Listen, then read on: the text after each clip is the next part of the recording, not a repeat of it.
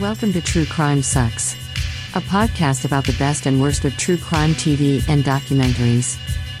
With your host, Adam Todd Brown. Hey, everybody. Welcome to True Crime Sucks, a podcast about the best and worst of true crime TV and documentaries. I'm your host, Adam Todd Brown. Joining me as co-host this week, Andy Sell is here. Hey. Andy's back, I should say, after having recently covered the Pez Outlaw on this podcast. Yeah, that was fun. That's a nice little refreshing little break from most of the content that, because I don't even like true crime. Yeah, and also we did an episode about Jared from Subway. And ever since then, we've been keeping it pretty lighthearted. Yeah. Letting people have time to recover. By the way, if people don't know, Andy is my co-host on a podcast called You Don't Even Like This Band, which you can listen to wherever podcasts are downloaded. And you should. It's really good. It's great. Yeah. It's a very funny podcast. And I have a great time doing it. I like you. I like Travis. I like the subjects. It's a fun time. Such fun times. The Yeah. documentary we're covering today is not fun times. It's a classic. The Thin Blue Line. Errol Morris's The Thin Blue Line. Yeah, this is about as classic as it gets when you're talking about documentaries. You know, if you were to ask people like the top 4, whatever, most well-known documentaries, this is going to be on that list for sure. And it's hard to even name a prominent true crime documentary that came out before this. Yeah, and it was also pretty anomalous for Errol Morris at the time. It was different than what he had been doing. Right. It's a 1988 documentary. It's probably the first true crime documentary to be honest about the police. Yeah, this is the kind of true crime content that I actually do really, really like, is the stuff that's like, well, here are the problems in our systems. Agreed. Yeah, I feel like if you look back on true crime from like the 50s and 60s and 70s, that was just like tabloid shit where they were expecting you to be jerking off to the details of grisly murders and shit. Yeah. And things took a turn when this documentary came out. Yeah, the only thing I can think of before this that was like meant to like influence, you know, the law enforcement scenario of a given case was the Zodiac Killer movie, which was made while the Zodiac Killer was still active. But that is like 100% an exploitation, like drive-in movie. Right. It's narrative. It's not even, you know, a documentary or even a pseudo doc really, like, but yeah, this is very different tonally. Yeah, this covers an incident that happened in Dallas in 1976 involving a guy named Randall Adams. He runs out of gas one night on the way home from work, at least to hear him tell it, and gets picked up by this teenage kid. And they end up spending some time that night drinking and partying and going to the movies. Yeah. And he says they part ways after the movie. The kid goes his own way. Hey, listen to You Don't Even Like This Band, the Fleetwood Mac season. In stores now. And then out of nowhere, Randall Adams gets brought in for questioning over the shooting of a police officer. And the cops try to get him to sign a confession. And by that, I mean they pull a fucking gun on him. Well, they're also trying to get him to pick up a gun. They do that like Clint Eastwood, like throw the gun in the sand and then like pick it up kind of thing. But like just because they're trying to get his prints on the gun. Right. And you can tell this is happening in an era where there really was no police accountability when it came to criminal acts, framing people, police brutality. There might have been like on the local level. And we were in 1988 right on the cusp of Fuck the Police being released, which really did kind of change the narrative in that way.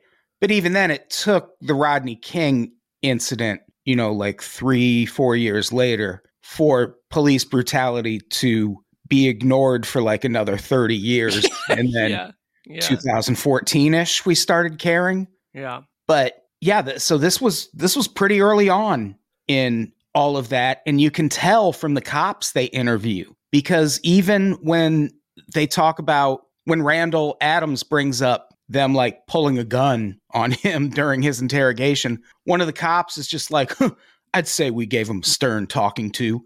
Like, he's being like cocky about it without actually saying, yeah, we pulled a gun on that motherfucker. And I hate it. Yeah. Yeah. Clearly, it becomes pretty clearly immediately that like all of these cops that are interviewing are like lying and like willfully lying and know that they're lying. Yeah. Willfully lying and leaning on like bullshit cop speak. It's so much bullshit cop speak. It's so much like this weird moralizing, like idiot poetry about like, you know, psychopaths and good and evil and justice and retribution. And it really, like, they've just learned to speak the dark arcane language of the fucking machine, and it's speaking through them. It's so gross. The judge too that they keep talking to, that guy, oh my god, I want to watch his face melt like at the end of Raiders of the Lost Ark. He reminded me of Mike Huckabee. He did. Well, that's the other thing. This movie was made in 1988, right? Like, Ronald Reagan is in charge. Yeah. Bush is about to be in charge. Like, this is an election year for a Texas Republican. Right. And when we say cop speak, like, one of the classics you hear when it comes to cops interrogating people is, well, he showed no remorse whatsoever. Yeah. And it's brought up in this documentary. Well, maybe that's because he didn't do it, and there's nothing to show remorse for. Yeah. I love that the defense attorney, Dennis White, when he's talking about that and he's addressing that, it's like, well, you know, especially when they bring in psychiatrists, you know, court-appointed psychiatrists to like examine, and psychologists. And it's like, well, yeah, if someone didn't do it, they're not going to feel guilty about it. Right. If they're just innocent, there would be no remorse for them to express. And yeah. And then one of them has the gall to say he almost over protested his innocence. You are accusing this man of murdering a cop. Yeah. This is Kafka-esque. This is like straight up. This is Kafka's The Trial. Yeah. This whole thing. Like, it's not like you're accusing him of shoplifting, and it's like he's going to have to pay for a $15 item if he's proven incorrect. This is this man's life. And you're like, he went overboard protesting his innocence. Yeah, hey, not to quote Bill Shakespeare, but methinks the psycho doth protest too much. And we know, because it's depicted in several other true crime documentaries, if he didn't over protest his innocence, they'd be like, well, I don't know about you, but if the police were accusing me of something like this, I would be banging on the walls, protesting my innocence. And he was very calm, as if he showed no remorse at all. And it's like, shut the fuck up. Yeah, yeah. Ugh, I hate it. Yeah, no, he's garbage. All the cops in this movie are garbage.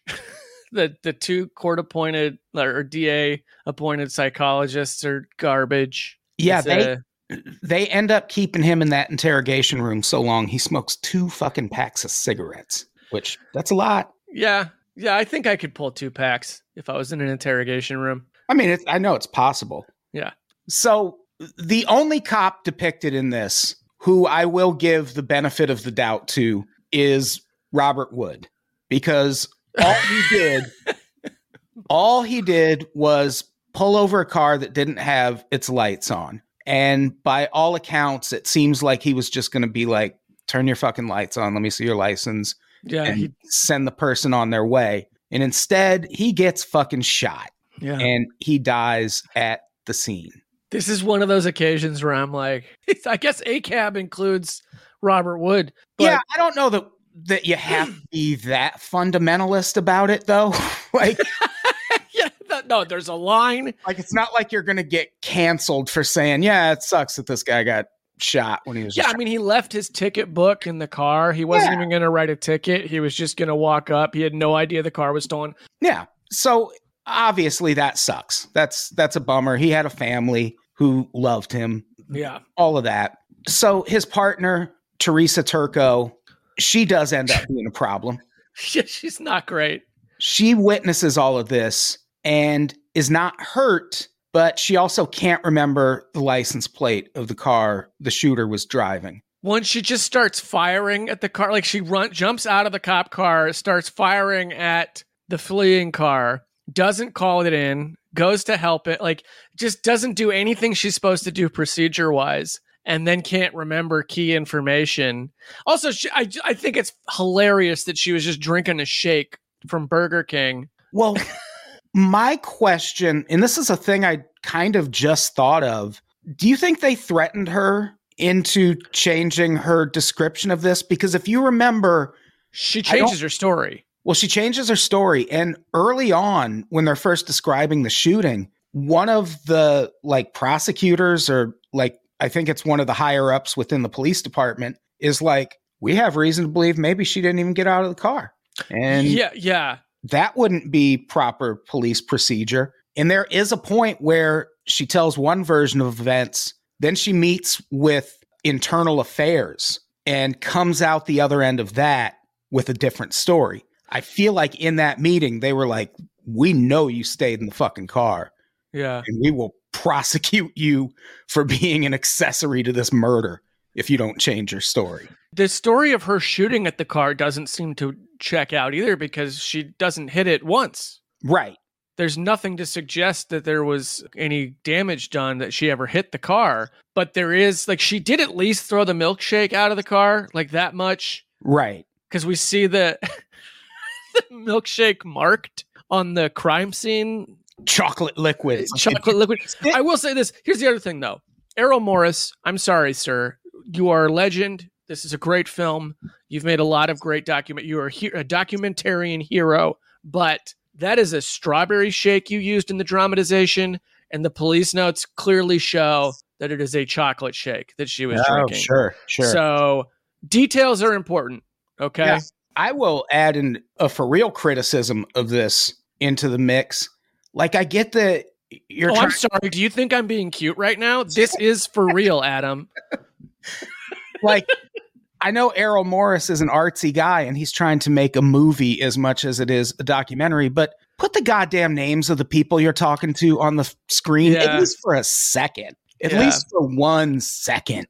I really do appreciate the rawness of it, the fact that there's no voiceover, the fact that it's literally just these people's voices telling the story, and their narrative is being edited together with very light dramatization. That's the other thing I love about the dramatization in this movie. It's mostly just singles of objects, somewhat close shots of significant objects in the memories that people are sharing, rather than really heavy literal reenactments. And I appreciate all that, but yeah, the no name thing is just all right, pal. Yeah, you have a Philip Glass score here. You don't get to claim objectivity to the point where you're not telling us anyone's names. Yeah, and it is legitimately frustrating at points because... I'm sorry, Adam, is it frustrating or is it frustrating? Frustrating, which, yes, one of the cops uses that word, and I love that Errol Morris left that in. Yeah. Well, that's his thing. He it's all of these people just speaking for themselves, so he's letting them kind of leave themselves out to dry a lot of the time. Yeah. Especially in the three surprise witnesses that we'll get to. But he's just kind of letting these people, hang themselves more or less. Yeah. It's like what happened to Moby in the Woodstock documentary, where he was like, man, this was nothing like the 60s when it was all about peace and love. And then they immediately cut to someone being like, there was so much rape at the 60s Woodstock. Yeah. You have no idea. There was just no internet, so people didn't know. Yeah. Ugh. So... yeah, the cop who says frustrated is the same one who's speculating that maybe Wood's partner stayed in the car. And it just seems like they're putting pressure on her because he uses the word frustrated in relation to her. And because she also they make a big deal of her misidentifying the car. There's so much casual misogyny in that. There's so much of these guys just being stupid lady cop doesn't even know cars. Yeah. And it's I wonder why she wasn't in this documentary. Yeah. Maybe she doesn't want anything to do with any of you people anymore. And so they bring in a hypnotist to talk to Teresa Turco, and she still can't recall the license plate of the car. Fun. These guys are like, how dare you not know a Mercury Comet from a Chevy Nova or Chevy Vega? What's wrong with you? Blah, blah, blah. Let's call a psychic. Let's call a pseudoscience in here. Are there Ghostbusters we can reach out to? And yeah, they show a Chevy Vega and a Mercury Comet like side by side from several different angles, and they look like the exact same fucking car. I would not have known the difference. Yeah, I would have been like, it was a blue car.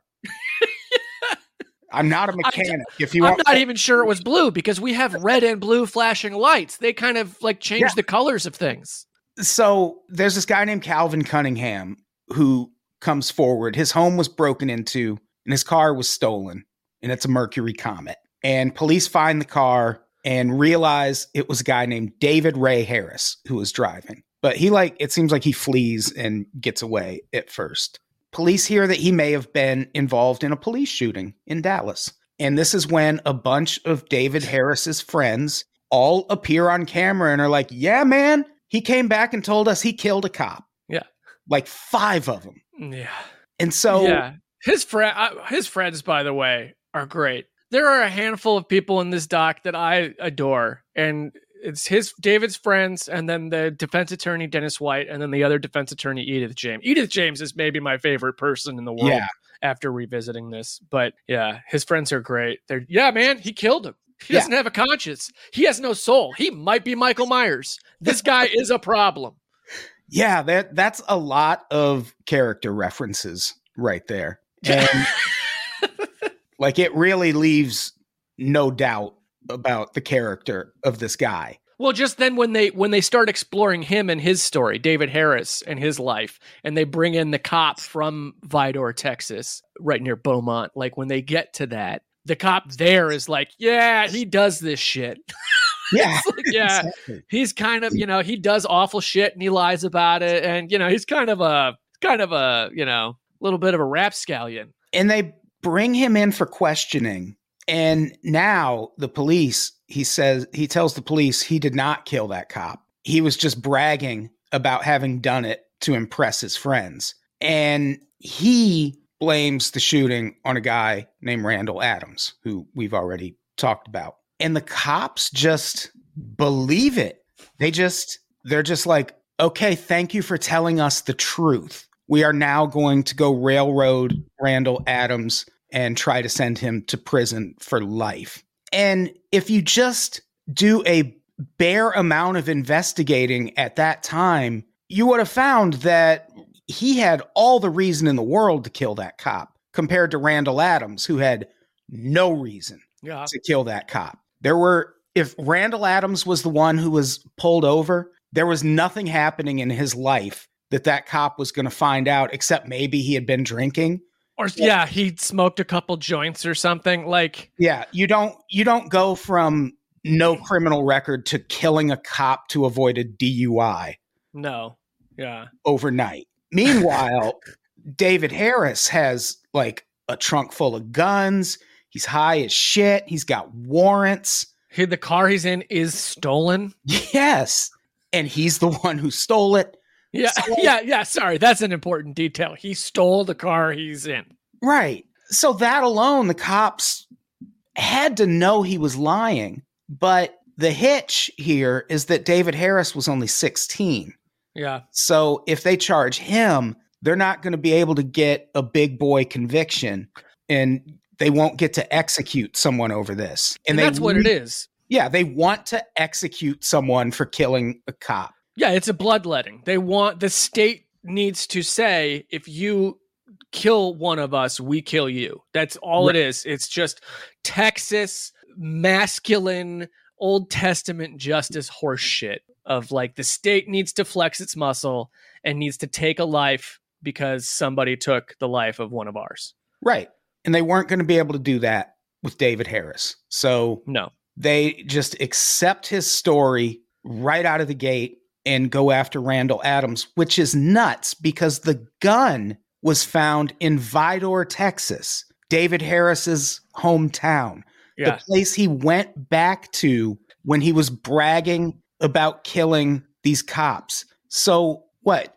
Randall Adams killed the cop and David Harris took the gun back home with him? Yeah. Yeah.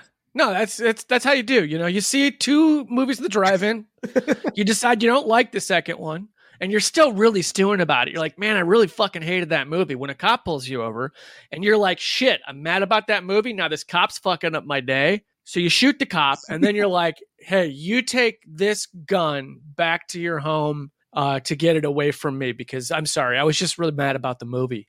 Yeah. I love that. I really love that they went to a drive-in and watched the student body and the swinging cheerleaders. That's incredible. And that Randall Adams got really uncomfortable during the swinging cheerleaders.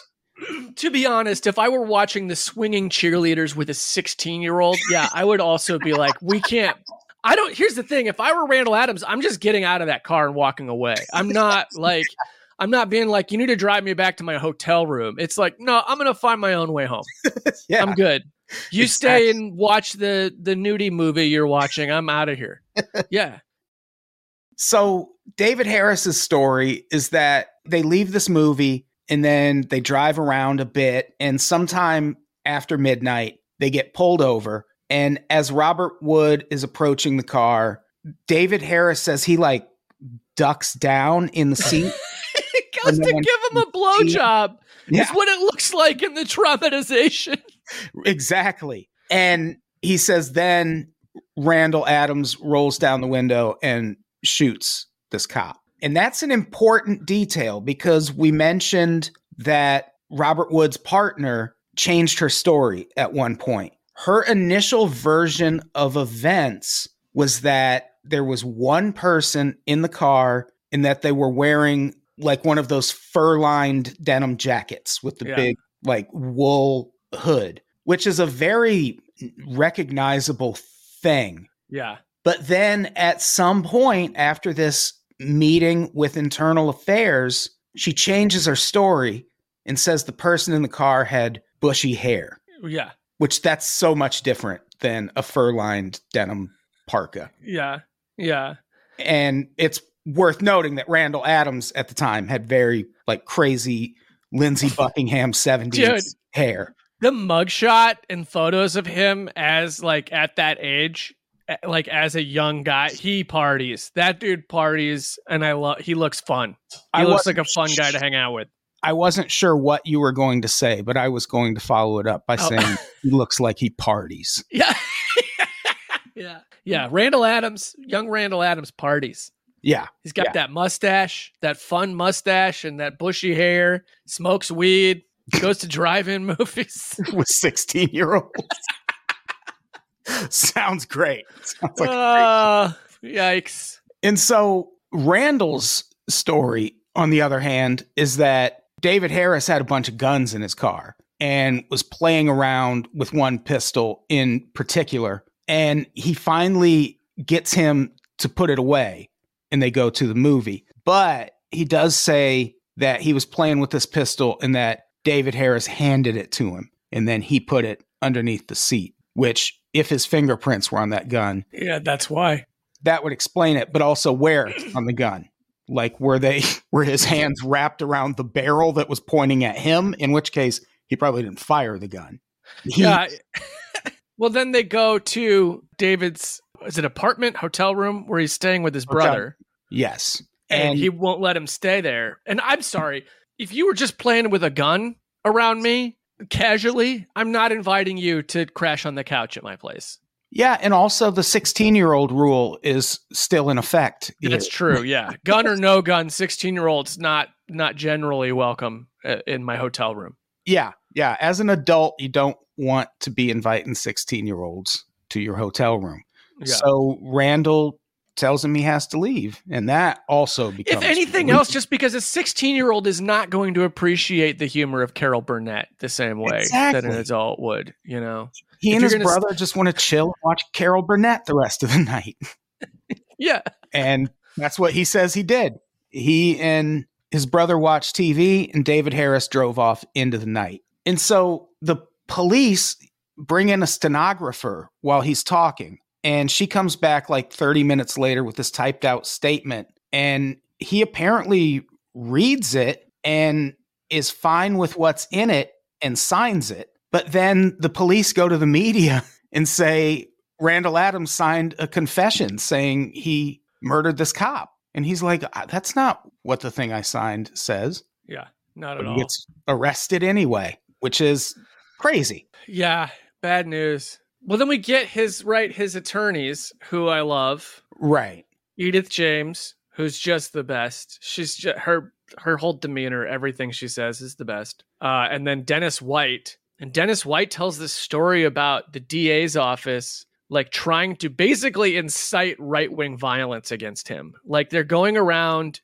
around Vidor telling, and Vidor I love that this documentary makes it a point, to like be like, yeah, there's a Klan presence in that area. A big Klan presence. Yeah, a lot of good old boys, fucking racist horse shit.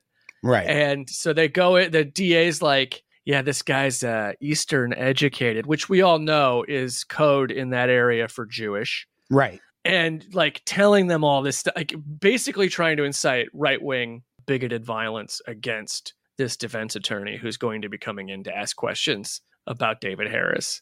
Yeah. And even if there was no violence, it probably didn't help when he needed to go out in the community and talk to like police in the area, things like that.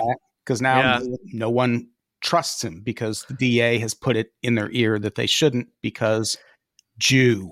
Yeah. Well, and there's almost even this even rawer form of territoriality in it where it's like, David Harris is one of us. Like, yeah, he might be a fuck up. He might be a criminal. He might be a piece of shit, but he's our fuck up. He's our criminal. Like, and this outsider's going to come in and fucking try to take your good old boy that you love away from you. Like, it's a lot of that. Like, even the cop in Vidor, Sam Kittrell, who's like, I guess, right. Isn't that the one that Dennis White said was the only trustworthy cop in the town?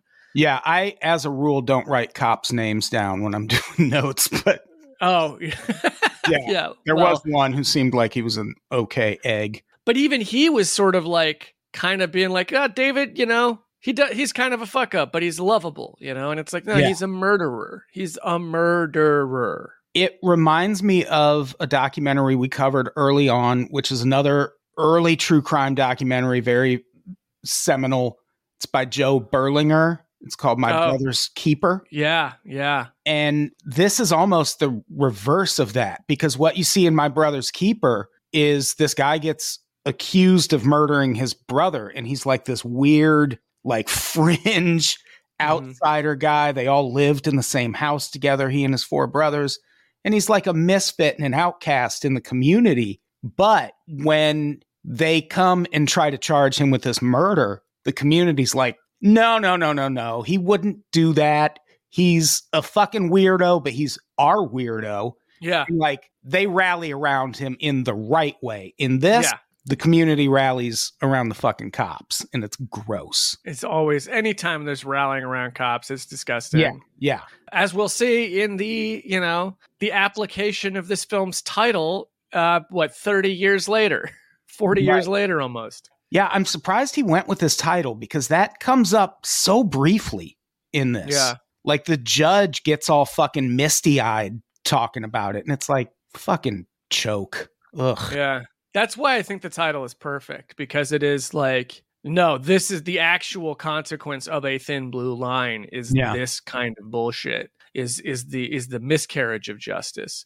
And that's, Dennis White and Edith James, when they go into the trial and they're like, this is a slam dunk, open and shut case. Like, our guy's innocent. We're going to get him off. No problem. They get in there and boom, we're going to trial because they have these fucking 3 assholes. Yeah, they get to trial because it's his lawyers who bring up at this point in the documentary that this is probably more about them wanting to convict someone on adult charges as opposed to sending a kid to juvenile hall until he's like 25 or something. So, they also are the ones who bring up the stuff about Teresa Turco kind of changing her story. And that's when they start talking about the Millers. Because you're right. The lawyers were like, well, this is going to be a slam dunk. For one thing, David Harris is the one who stole the car. The gun belonged to David Harris. He used that gun to commit another robbery when he got back to Vidor, Texas, because he like robbed a 7-Eleven when he went back there. Mm-hmm. And like, there was no reason for Randall Adams to commit this murder. So they're like, we're obviously going to win. This is going to be quick. And then they get there and there's 3 people being introduced as witnesses for the prosecution. And that's when we meet the Millers. I feel like we never actually hear Mrs. Miller's first name. It's Emily. Emily? Yeah. Emily is a piece of fucking work. She is quite clearly unhinged. She is a nutcase. She fancies herself a citizen detective. So I love that even in this movie in 1988, there are little indictments of true crime culture around that whole story about John Dillinger and the people dipping rags and newspapers into his blood after he was killed. Yes. I love that little meta indictment of true crime fandom. And then this lady who is like true crime fan prototype, 100%. Absolutely. She talks about how, for one thing, she claims there's always like murders and crimes happening around her. And she's like, and I'm always trying to like solve it before the police and try to figure out what happened before the police do. And she says something about always wanting to help in situations like that. And then she goes, I really do. I really do. Her eyes are psychopath eyes. Yeah. For sure. She is not okay. She and her husband end up testifying against Randall Adams. And it's because they claim to have driven past the scene. I don't even know if that part's true, but maybe. Yeah. I like the husband's thing there because this is how we know that Dallas is culturally different from Los Angeles, because it's around Christmas and he hears so it sounds like a firework and he's like, nobody lights off fireworks around this time of year. And it's like, yeah, they do in LA, baby. Yeah, no shit. And I just liked her husband for, at least in this moment, being a little honest about her. Yeah, it seems like since this incident, things might have fallen off the rails for those two a little bit. His story about her calling the cops on him. Yeah. To be like, he's a drug dealer. And he's like, yeah, they opened my trunk. And of course there was nothing. And like, just false accusations. Yeah. He actually says, if she thinks you did something, she will call the police. Yeah. And that speaks to her being this fucking amateur armchair detective that she thinks she is, which don't strive to be that, people. No. Yeah, that's not a good thing to be, really. And her claim is so suspicious because she says that she turned her head as they were driving by, and in the dark of night, granted there were probably headlights on, but she claims she could turn and was able to see the face of the person who committed this murder. And she describes him as looking like Randall Adams. But then when they interview her husband separately, he clearly describes David Harris. Yeah. Being in that front seat. Well, neither of them pick Randall Adams out in the lineup when they discuss the lineup. And not just that, the husband also says on camera, he looked a whole lot different when we got to court. It's almost like he's a different person. It's like, dude, it's not the same person. But what they end up suggesting is that these two are like conspiring to get reward money.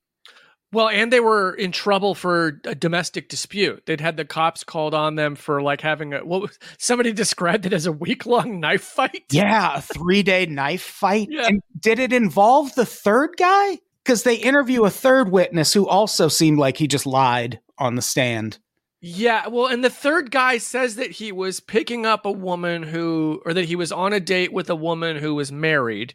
He also suggests that she was passing out, sick from alcohol. And also that he was married. Yes, yeah. So it's a lot, whatever it is, his story is the least fleshed out, I think. But again, Errol Morris does that thing where he's just like, I'm just going to let this guy talk. And the more he talks, the more you're like, wow, you are 100% full of shit in every scenario. Yeah.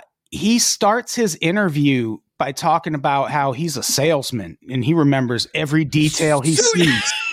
He has like a photographic memory and then proceeds to forget every detail about everything. He uses the term photographic memory, and then he's like, and the cop was parked behind the car, or maybe it was in front. I don't remember. And it's like, when would it ever be in the front?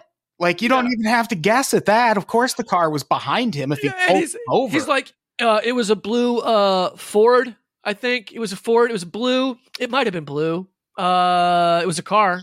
Like, he literally does that. Yeah. I couldn't tell if that guy was involved in the 3-day knife fight. It kind of seems like maybe the three of them knew each other and were all scheming to get this reward money. It's possible. Either way, all three of them are absolutely lying. and two of them are only in it because they're trying to get charges against them dropped. Well, and she has Emily Miller has charges against her daughter pending at the time. So this is also a cooperating with police to get charges against her daughter dropped and to get reward money. And none of that comes up in court.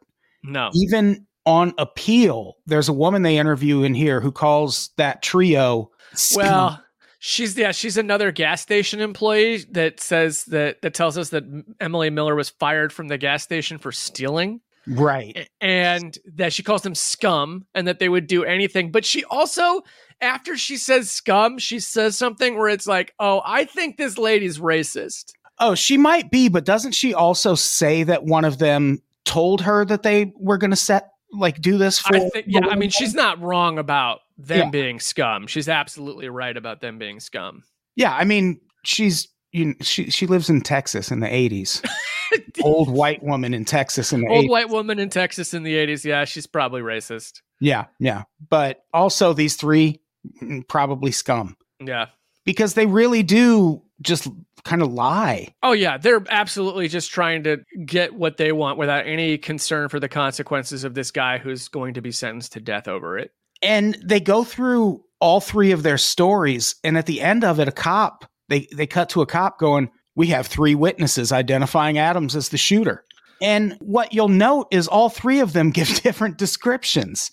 One said they saw Randall Adams' face. One said the driver looked like David Harris. And then that third guy they interview said there were 2 people in the car. Yeah.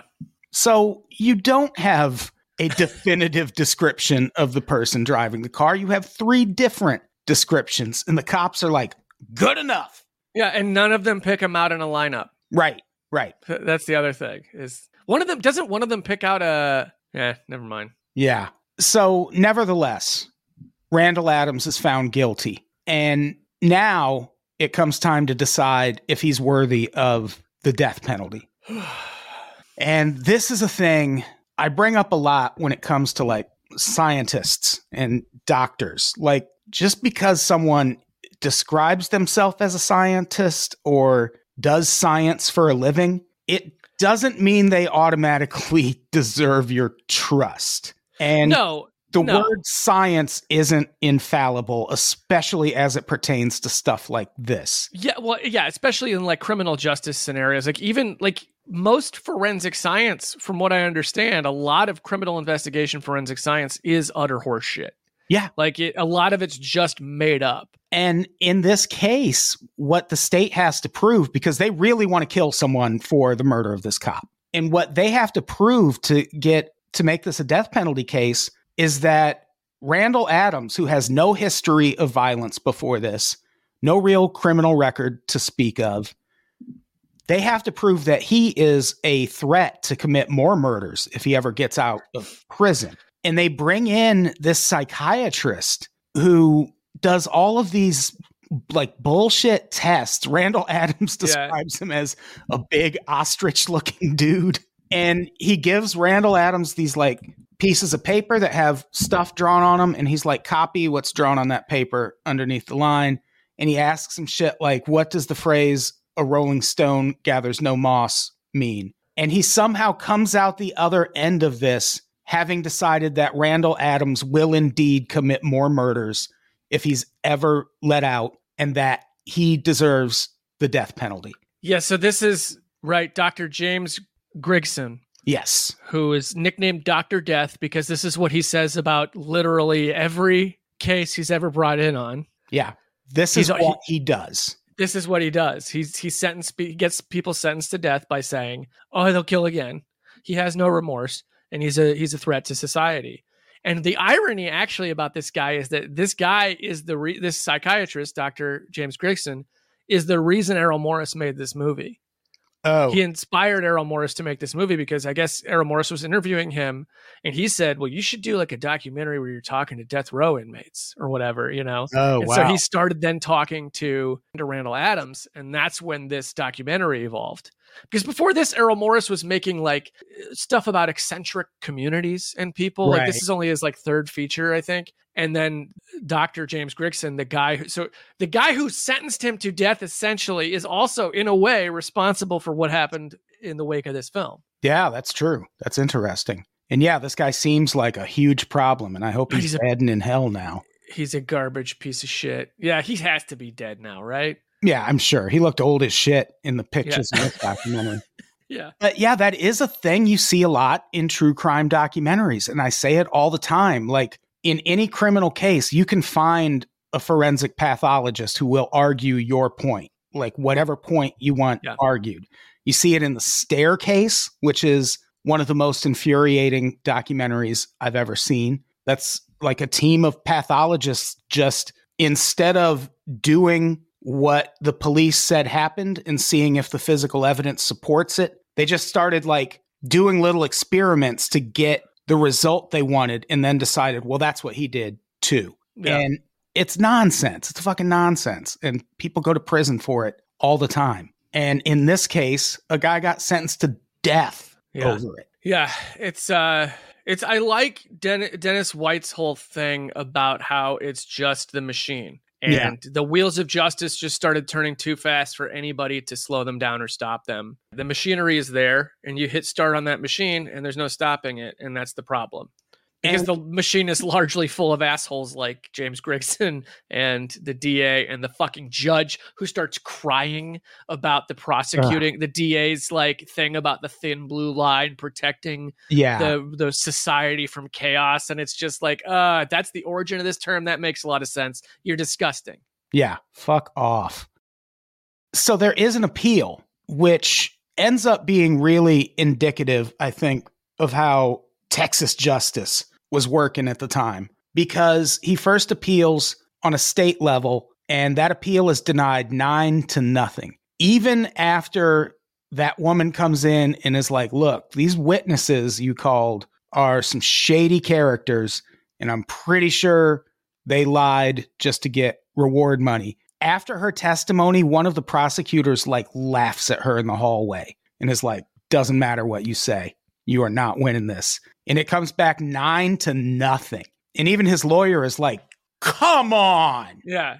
We couldn't get 1 or 2 in our favor, 9-0. Well, even when they show the journal, like the newspaper headline, which is cop killer appeals conviction. And it's like, woof, even the journalists in this community, like there's no... Yeah, it's Kafka-esque. It's like there are 3 sane people in this insane situation and everyone else is just clamoring for this man's blood. Yeah, but then it goes to the Supreme Court. And the Supreme Court, by a ruling of 8-1, is like, yeah, you can't fucking execute this guy. Are you kidding me? Yeah. There's no way. And so the death penalty gets overturned, but then they just commute his sentence to life in prison. So that's so fucked up. Yeah, so he's still in prison. They just have the governor commute the sentence. So it's like, it's not even about the life for a life anymore. Now it's like, well, we can't look like we're wrong. So this can't go to retrial. So we have to kill the retrial by commuting the sentence to life instead of death. Meanwhile, David Harris is out this whole time. And the thing about David Harris, he might seem a little charismatic in his interviews, but he seems like just a straight up violent felon. Yeah, I don't know what his deal is. They get into it, but I think this might be like a lead in the water supply situation because this guy is just a stone cold killer. He's just a criminal. Like, and I hate all the time. Like, I get it. In a situation like his, you have to explain, well, This kid had a pretty rough upbringing. But also, so do so many people who don't end up just being like, this guy is like a cold-blooded murderer. Yeah. This story about how he gets arrested here, right? If we're going to be, I'm assuming.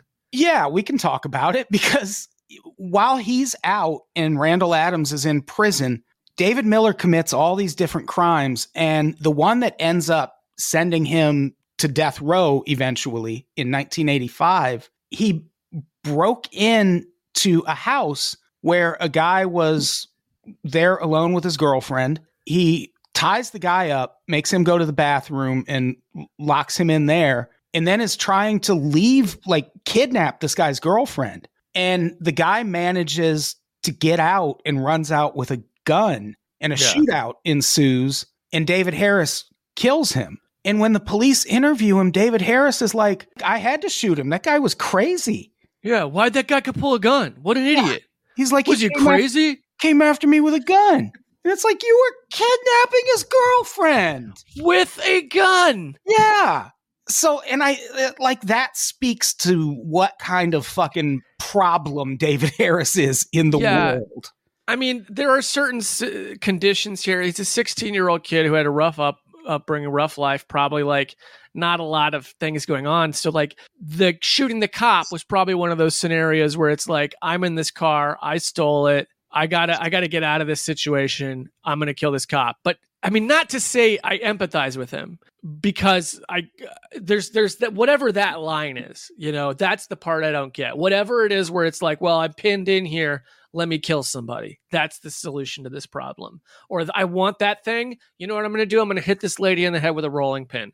Or, you know, like whatever that part of it is, I don't get. But like, especially when, well, we'll get to it. Never mind. Go ahead. But he's just he's clearly a very dangerous guy. Yeah, he is charismatic in the way that like everybody that doesn't give a shit is charismatic, because not giving a shit is a charismatic quality. Right. But it's like the way he talks about people and you know, well, there's blackouts.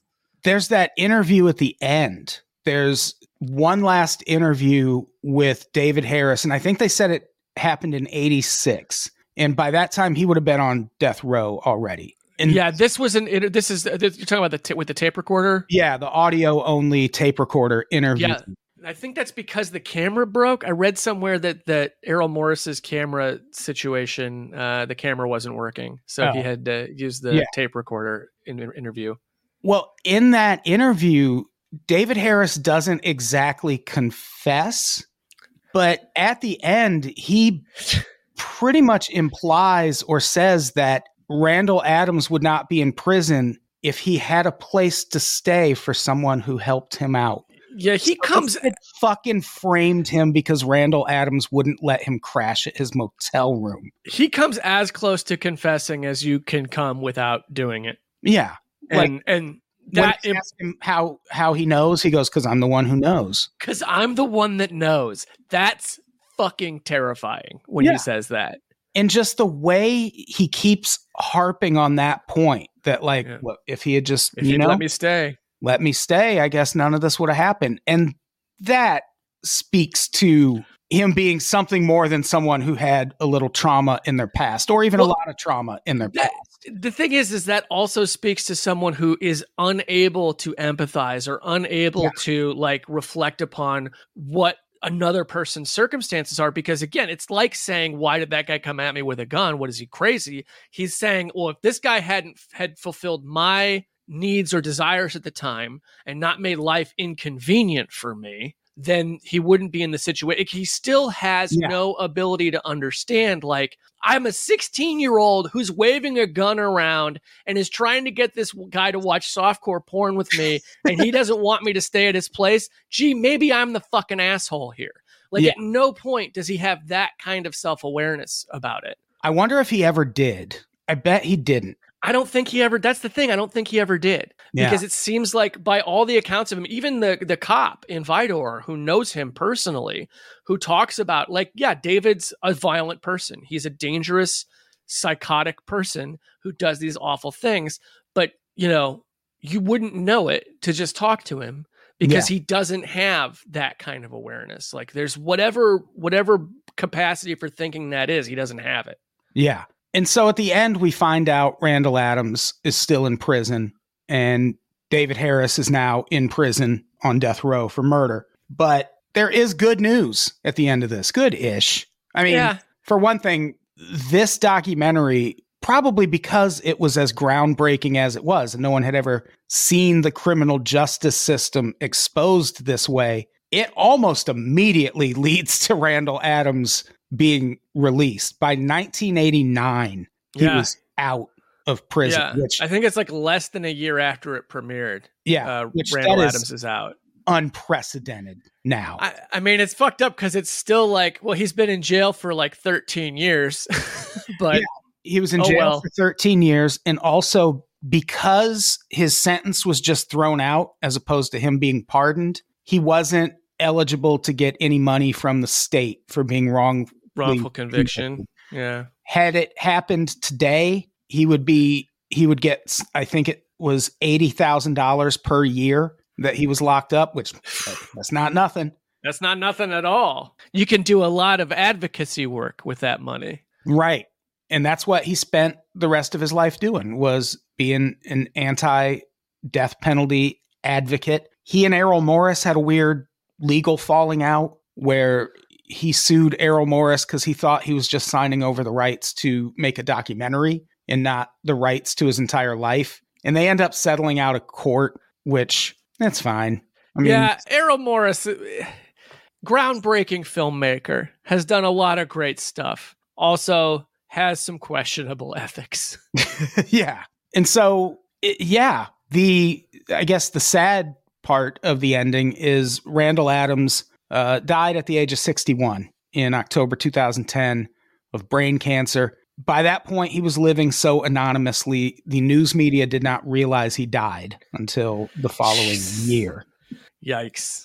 Yeah. Which, I mean, you can tell from his interviews that he probably wasn't the kind of guy who was like, this is going to make me a star. Like, I don't think he had aspirations to get a reality show, so to speak. Those didn't exist back then. But I think seem like he wanted to be a media sensation over this. No, and at this point too, like he even in the documentary, I love this part where he's talking about his reaction to it and the idea of guilt versus innocence and like how it presents itself in a person's behavior when he's just like, what else are you going to do? I become numb to it.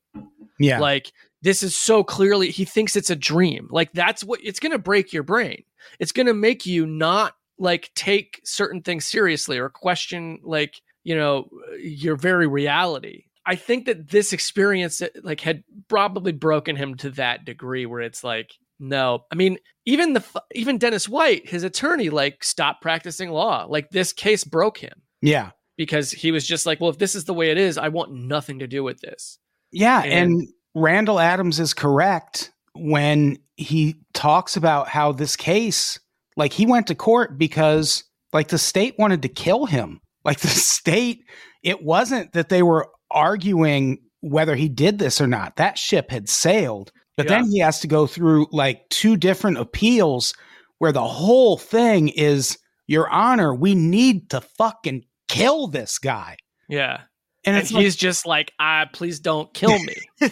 Yeah. Like imagine having no criminal record and then going from that to the state being like, we have to murder this man to get him out of society. Yeah. When he starts listing the things that happen to the human body when you're electrocuted to death. Yeah. Like, it's just like, I mean, this is a guy who knows what's going to happen to him. If it happens, like that'll change the way your brain works, I think. Yeah. No matter who you are. But fortunately, he did eventually get out. This documentary served a purpose in that way. Yeah. And it's a great documentary. Yeah. It's a really good documentary. It's a classic. If you haven't seen it, are you really a true crime fan? I guess. Or well, it's also so great because you get the Philip Glass score, which for its time was like, and for this subject matter is a little irreverent. It's a little strange. Yeah. It's a little jarring, but it's also kind of a little, it's familiar in a lot of ways. But you also have that, like, the Errol Morris, like head on interview style, where this is before he developed the Interatron, so it's not quite as like right there as like Fog of War or Fast, Cheap, Out of Control, but it is like as close as to direct as you can get, and it's a very different experience from at the time was the traditional documentary interview style. So you got to see it. Yeah, you have to have watched this if you're listening to this podcast. I mean, especially if you're listening to this episode. Yeah, because now we've just spoiled everything for you. Yeah. Now there's like, if you haven't watched it, too bad, you fucked up. But also maybe you should avoid this in the future by following us on Instagram, where I post what we're going to be covering that week ahead of time. There you go. So if you were doing your due diligence on social media, then this would not be a problem. Not the victim blame, but... Yeah, I mean, honestly, we all have to be accountable to ourselves. Right.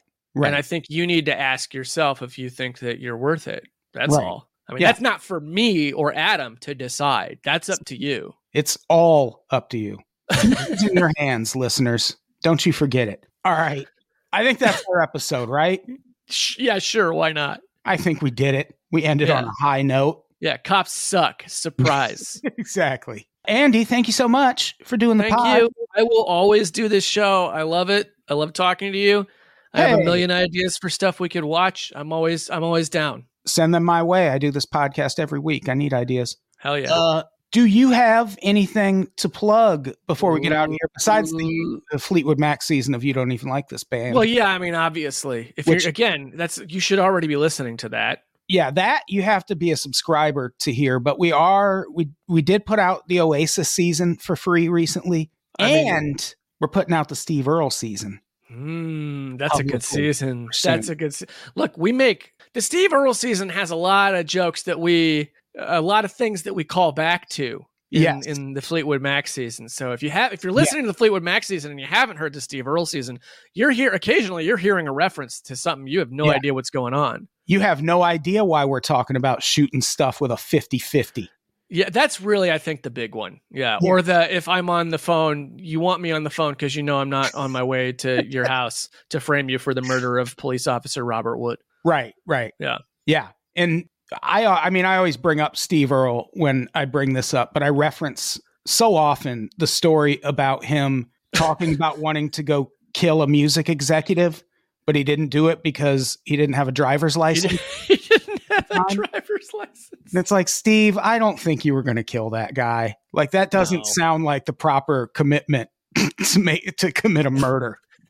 I'm going to kill the guy, but I'm not going to get a ticket over it.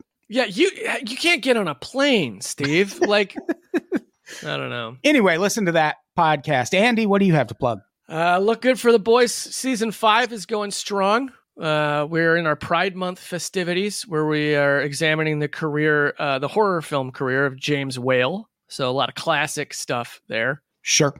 And someday Ghoul School will be back. Someday. But that's it. I don't have anything else going on, really. Nothing exciting. I mean, maybe in October there will be some stuff to report. Yeah, there might be. Who knows? Yeah, I don't. There's too much going on for me to even plug anything. Oh, see, we got two opposite problems here. I got nothing to plug, and you got too much to settle on anything. Oh, there's like all the changes to the network and whatnot. But mostly just follow us on Instagram at True Crime Sucks. And I think that's it. We should get out of here. Andy, I gotta go. Say goodbye. Goodbye. Goodbye, everybody. We love you.